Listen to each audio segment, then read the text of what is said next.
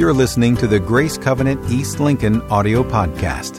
How many questions have you been asked this past week? If you're a mom, you'd say, I've been asked a lot of questions. And then I wonder, what kinds of questions might you have been asked this week? And I can safely say that I think probably a large portion of the questions you were asked were simple questions. Questions like, what time is it? What's for dinner? Mom, when will we get there? Here's two favorites. Have you seen my phone? Have you seen my keys? Right?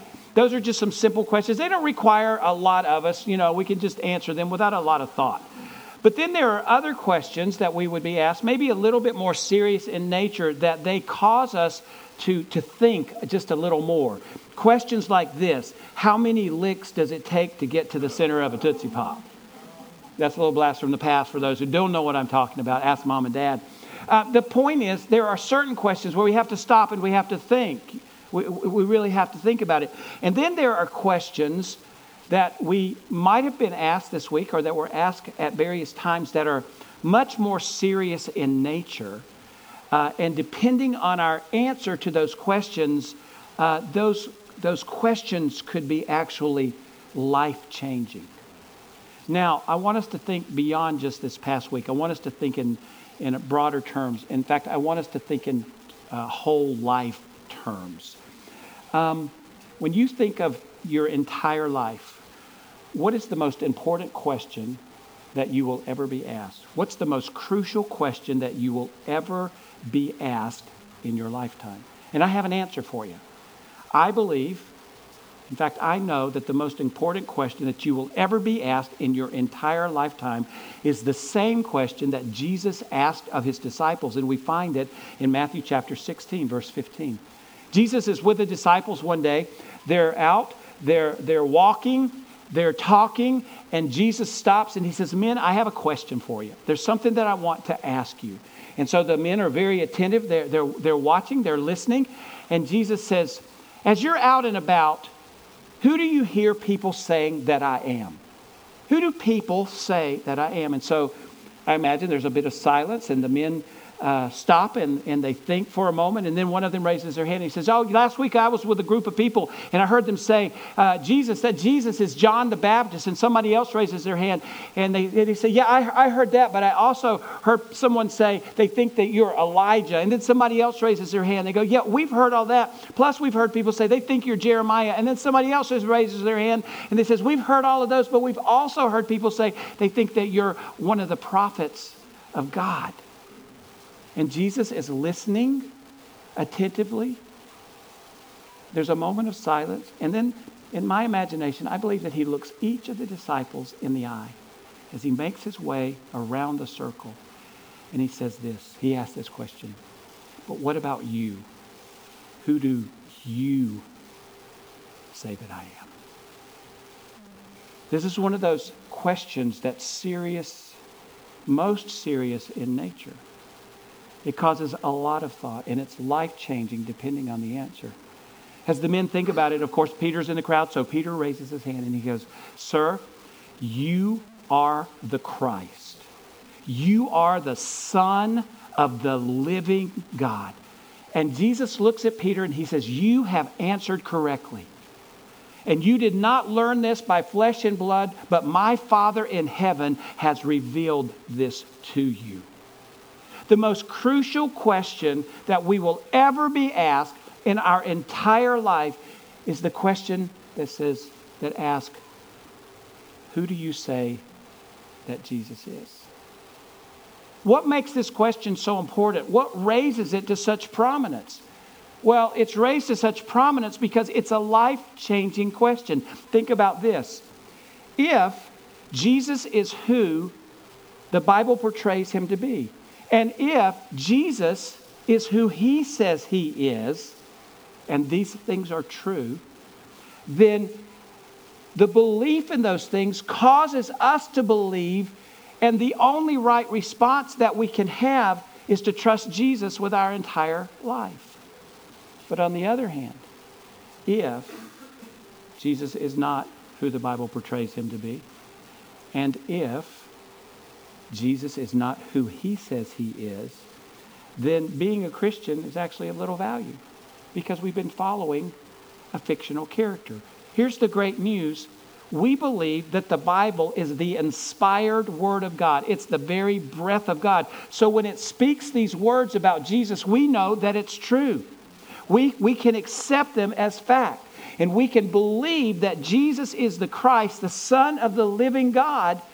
And because of that, we can experience life in His name. That's what raises this question to such great prominence.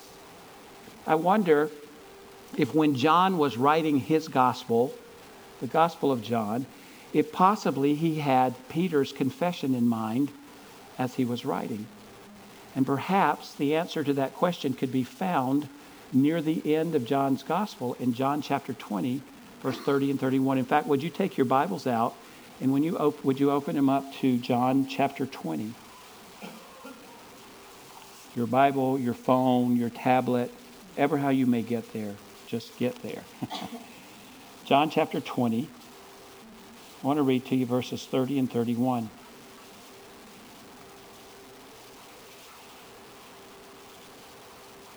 In my Bible, the heading says, the purpose of John's gospel. In verse 30, it says, Jesus performed many other signs in the presence of his disciples, which are not recorded in this book. But these are written that you may believe that Jesus is the Messiah, the Son of God, and that by believing you may have life in his name.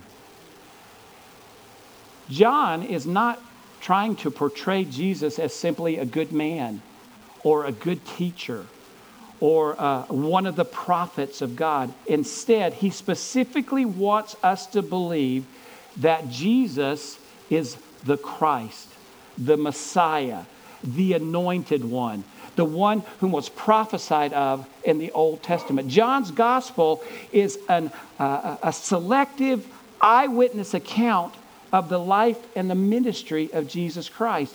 And in John's gospel, he wants us to know who Jesus is and believe in Jesus as he is. He wants us to know and to understand that by believing in Jesus as the Christ, the Son of the living God, that we have life. And when he speaks of life, he's not just speaking of life. He's speaking of the fullness of life that can only come through Jesus Christ. He's speaking of the fullness of life that leads to eternal life. It's life like no other can offer, like we will find nowhere else. That's the purpose of John's gospel. So you may have guessed by now, the new series that we're launching into is a study in the Gospel of John, beginning today and for several weeks to come, actually all the way through Easter weekend, Resurrection weekend. We're going to be looking at significant portions of the Gospel of John, specifically miracles that John highlights in the Gospel.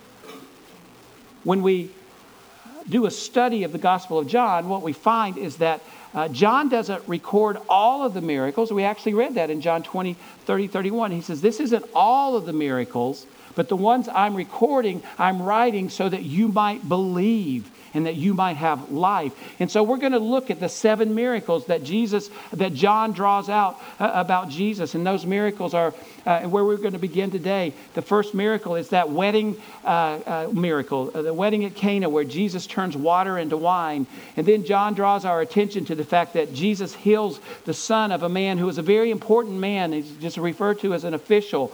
And then he draws our attention to the miracle of Jesus healing a man who was paralyzed. He draws our attention to the fact that Jesus did this miracle of feeding more than 5,000 people with very limited resources. And then he draws our attention to the fact that Jesus walked on the water. Has anybody walked on water in the past little while?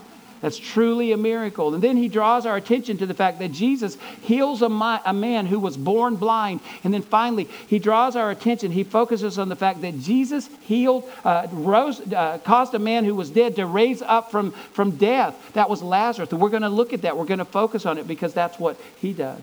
So what's the purpose of it all, though? What's the purpose of the series? Well, throughout the weeks, as we look at the Gospel of John, we want to be reminded, we want to have a greater understanding of the fact that God is still the God of the miraculous today. It hasn't stopped. If anyone's tried to convince you that God's power in the miraculous is no longer needed, look around you. It's needed, And it still happens today. It did not cease. And we want to gain a greater understanding in the weeks to come that God still wants to reveal his miraculous power in our lives. It's not for somebody else out there, but he wants to work his miraculous power in us. And as we take a look at the miracles in the Gospel of John, we want to be reminded that as we draw close to Jesus, that we can experience that miracle working power. In other words, God is constantly at work in our lives, and he's always working for our good. We can count on that. So if we're going to talk about miracles, I think a word about miracles would be good to help us in this study. Miracles are spectacular, right? Miracles are miraculous. We're drawn to the miraculous. We like to see it. We like to hear about it. But it's important that as we're working through the miracles found in John, we're not seeking miracles. The purpose is not to cause us to seek out miracles, but instead it's to cause us to have a greater desire to be like Jesus, to gain a greater understanding of who Jesus is. Because here's what I can guarantee. If we will seek Jesus with all of our hearts, with a desire to become like him, because becoming like him, we know that he is this exact image of his Father, so we're becoming like the Father. If we will make that our desire, then what we're going to find, we don't have to seek miracles, but we're going to find ourselves living in the midst of the miraculous power of God working in our lives and working in the lives of the people around us through us. You believe that? We only have to seek him. So I want you to take out your Bibles, and I want you to turn to John chapter 2. You may already be in John if you held your place. Let me just tell you a little bit about your teaching notes. Your teaching notes are a little different this week. Instead of one page, there's several pages, and they're set up so that they can help you go deeper at home. And so you find the teaching notes on the inside, and then on the back side, going deeper. Some stuff you could just work through at home to help you continue to go into it. And so I would really encourage you to do that. I want to read to you John chapter 2, verses 1 through 11, where this is the miracle where Jesus turns the water into wine. And after I read it, we're going to talk a little bit about the circumstances that surrounded that miracle, and then what do we draw from it. So follow along as I begin in chapter 2, verse 1. On the third day, a wedding took place at Cana in Galilee. Jesus' mother was there, and Jesus and his disciples had also been invited to the wedding. When the wine was gone, Jesus' mother said to him, "They have no more wine." "Woman, why do you involve me?" Jesus replied. "My hour has not yet come." His mother said to the servants, "Do whatever he tells you." Nearby stood 6 stone water jars, the kind used by the Jews for ceremonial washing, each holding from 20 to 30 gallons. Jesus said to the servants, "Fill the jars with water." So they filled them to the brim. Then he told them, "Now draw some out and take it to the master of the banquet." They did so. And the master of the banquet tasted the water that had been turned into wine. He did not realize where it had come from, though the servants who had drawn the water knew. Then he called the bridegroom aside and said, "Everyone brings out the choice wine first, and then the cheaper wine after the guests have had too much wine to drink. But you have saved the best till now." What Jesus did here in Cana of Galilee was the first of the signs through which he revealed his glory, and his disciples believed in him. So what's going on? What's the context? What's happening in this story? Well, obviously Jesus, his mother Mary, and the disciples have all been invited to participate in this wedding feast. They're there, they're enjoying the feast, and suddenly Mary comes to Jesus with a question. One of the things that we need to recognize about Mary is it's believed that Mary had something to do with arranging the events of this wedding feast. It's believed that she probably had some role of authority by the mere fact that she directed the servants to do whatever Jesus told them to do. And so she recognizes that there's a crisis. They're at this wedding feast and the wine has run out. So she looks at Jesus and she says, "We have no more wine." And Jesus says, and I have to say this, he says, "Woman, what does that have to do to me?" And I think we misunderstood that woman. He's not saying, "Woman, why are you bothering me?" It's not that at all. It was very appropriate in that culture. And it was actually very respectful. He was saying, woman, mother, why are you telling me about this right now? My time hasn't come.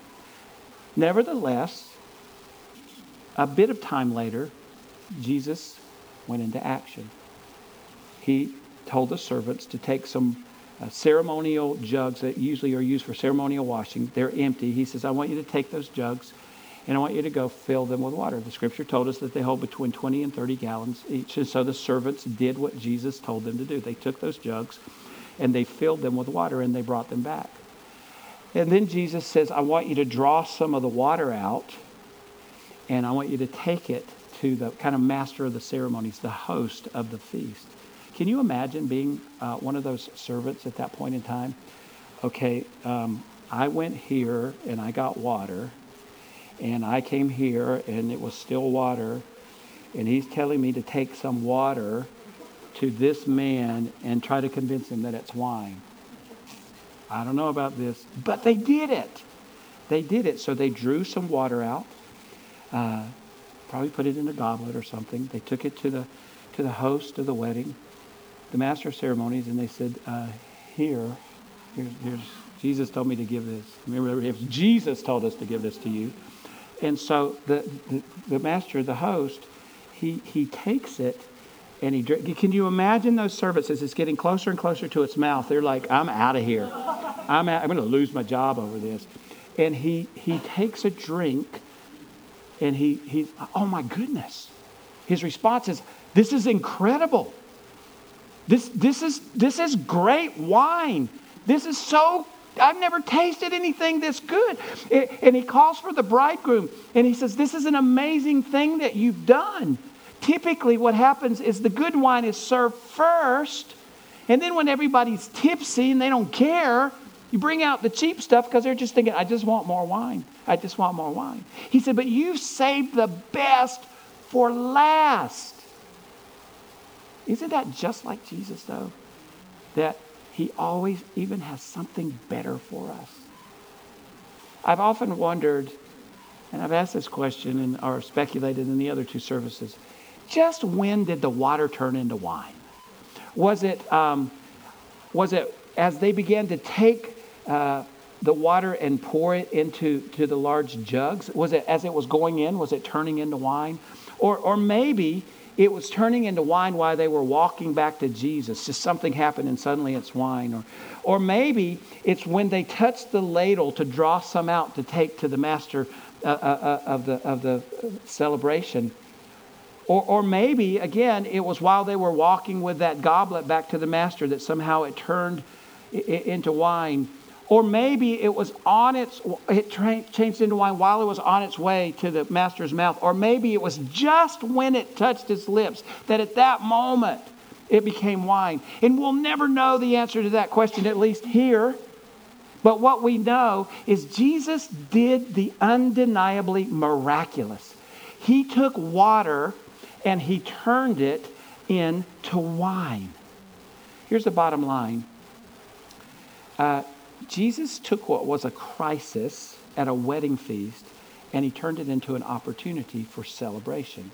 Jesus took what could have been a point of public shame and he used it as the backdrop for his very first miracle. Now again, it's important to say the crucial thing is not the miracle, but listen to this. It's the lesson to be learned from the miracle. And that's how it should be always for us. When we see miracles happen, we should give glory to God for that. But then we have to ask, what's the lesson to be learned through the miracle that is occurring in my life or the life of someone else around me? God, what do you want to teach me? If, and this is true, if John wanted us to see Jesus as the Christ, the Messiah, the Son of the living God, the Anointed One, the one who was prophesied of in the Old Testament. If John wanted us to know who Jesus is and believe on him, in him as he is, then how does this first miracle contribute to what John is trying to accomplish in his gospel. So let's talk about that for a few moments.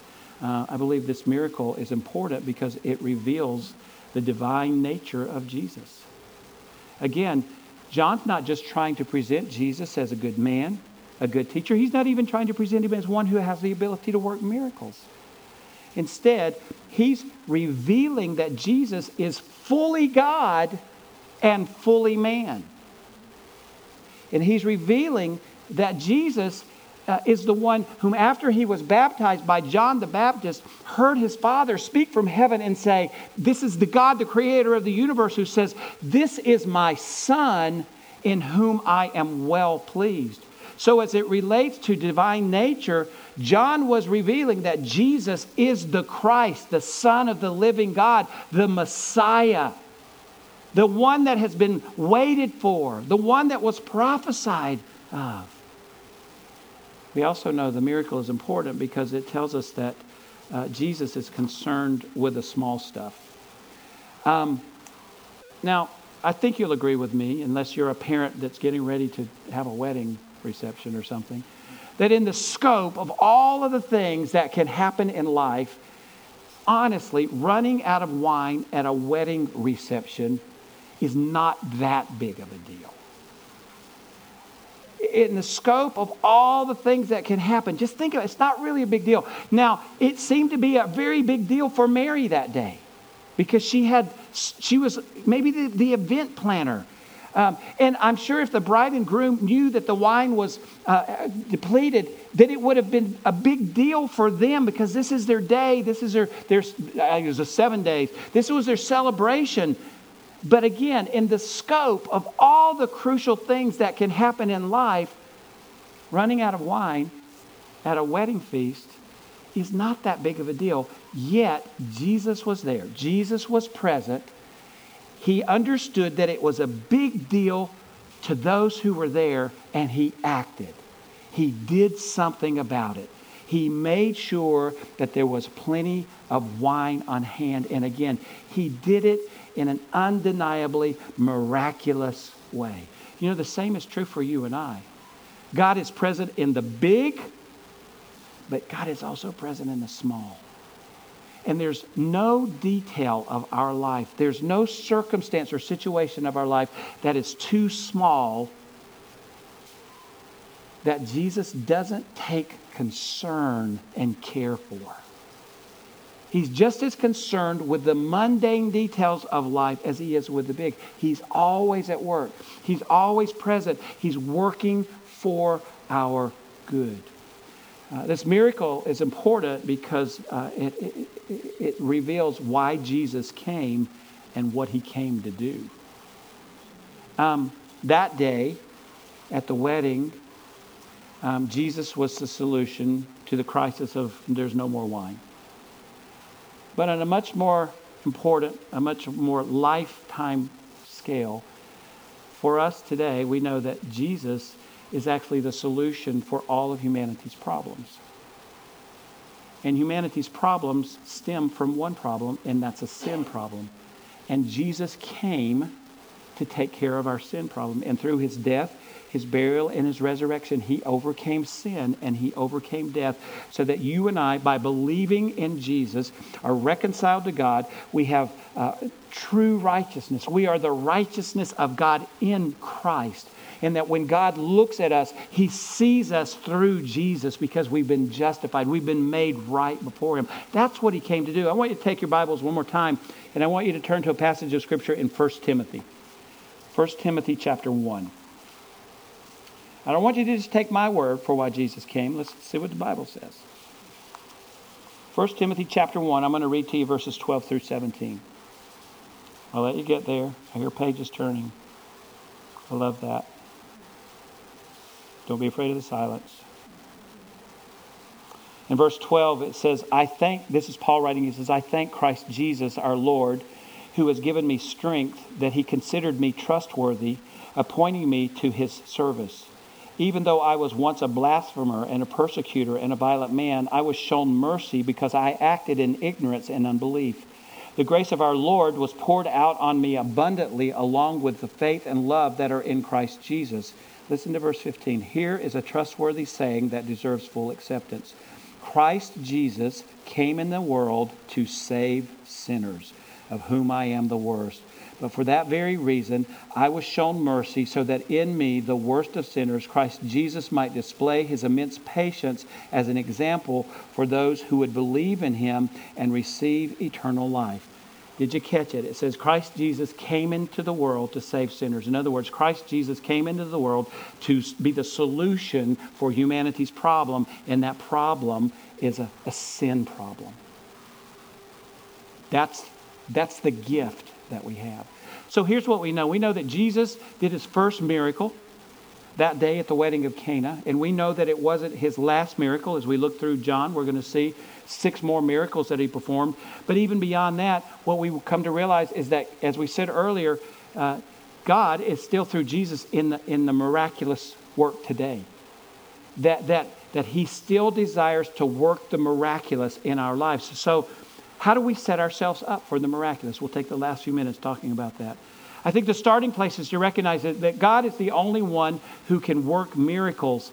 But in almost every miracle, there's a human element involved. Take, for instance, the wedding at Cana and the miracle of turning the water into wine. Jesus revealed the miracle of water being turned into wine after the servants had taken the water pots and then brought them back to him, and after they had taken the water to the master of the feast. So there was a cooperation. Jesus didn't need the servants to do this, but he chose to involve them. And in order to be involved, they had to join in the work that he was doing at that moment. And the same is true for us. God chooses to involve us in his miraculous work, but we have to be willing to join in. And to join in requires an act of obedience. That's what the servants did. They were obedient. Mary said, do whatever Jesus tells you to do. And they did. Now, miracles occur when we recognize that obedience to God's word opens the way for God's work. The servants there that day, they probably didn't know a lot about Jesus. And they may have had blind belief. But there was a sense there that Jesus is up to something. And because Jesus is up to something, we're just going to go with this. We're going to join in. We're going to join in with whatever he's doing right now. And the same is true for us. We have to recognize that God calls us to join in, to partner with him in his work of the miraculous. And in order to join in, we have to partner our faith and action. The servants that day took action. There was some kind of belief, and they took action on what Jesus said. And the same is true for us. We recognize that God is the God of the miraculous. He works the miraculous through Jesus, through the power of the Holy Spirit. And so we have to be willing to partner our faith in that fact and move out in action so that we can actually experience the miraculous, or so that the others around us can experience. And one last thing I want to say. Making the way for the miraculous has a broader purpose than just a personal miracle. The purpose of the miraculous is for God's glory and so that more people will believe. When you and I came into relationship with Jesus Christ, we've talked about this many times. The Bible says that something changed in us. Yes, we became new creations, but our citizenship changed.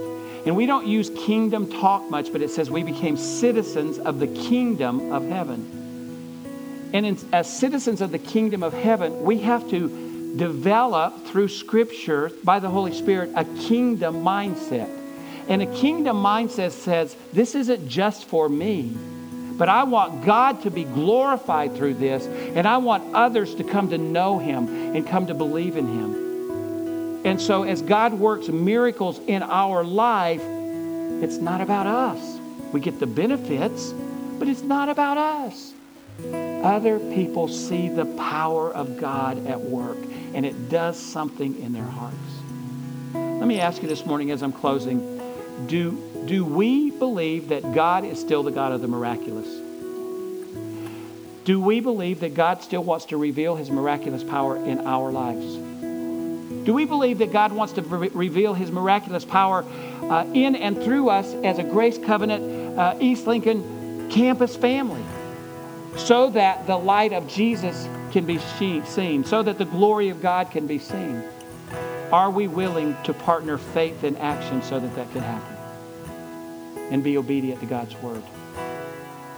I personally believe, I don't know if you've caught this year, but there's just some pretty incredible things that are happening in our campus family. There's a stirring in people's hearts for more of the work of God, for more of the work of the Holy Spirit. And so I have great confidence that as we move through this series, God is setting us up to see the miraculous happen in our midst. We don't get to define what that is, but we do get to know that God will be glorified and people will believe. Amen? Would you stand? I want to pray for us.